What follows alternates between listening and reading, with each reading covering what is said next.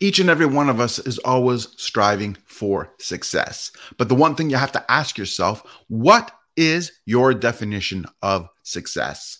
Because it can mean different things to many different people. But often the general thing is it's considered as financial. Usually people who are financially well off are considered successful. But is that the case? Because let me tell you something. Success without fulfillment is the ultimate form of failure.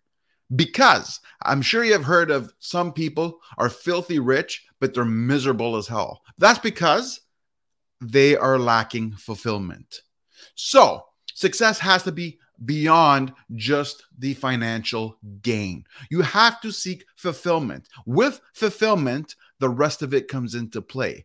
Happiness, fulfillment is an equation for success. Obviously, the financial aspect can contribute to that. But financials are really a means to an end, not the end. Comes with fulfillment. Look for fulfillment and you'll find success.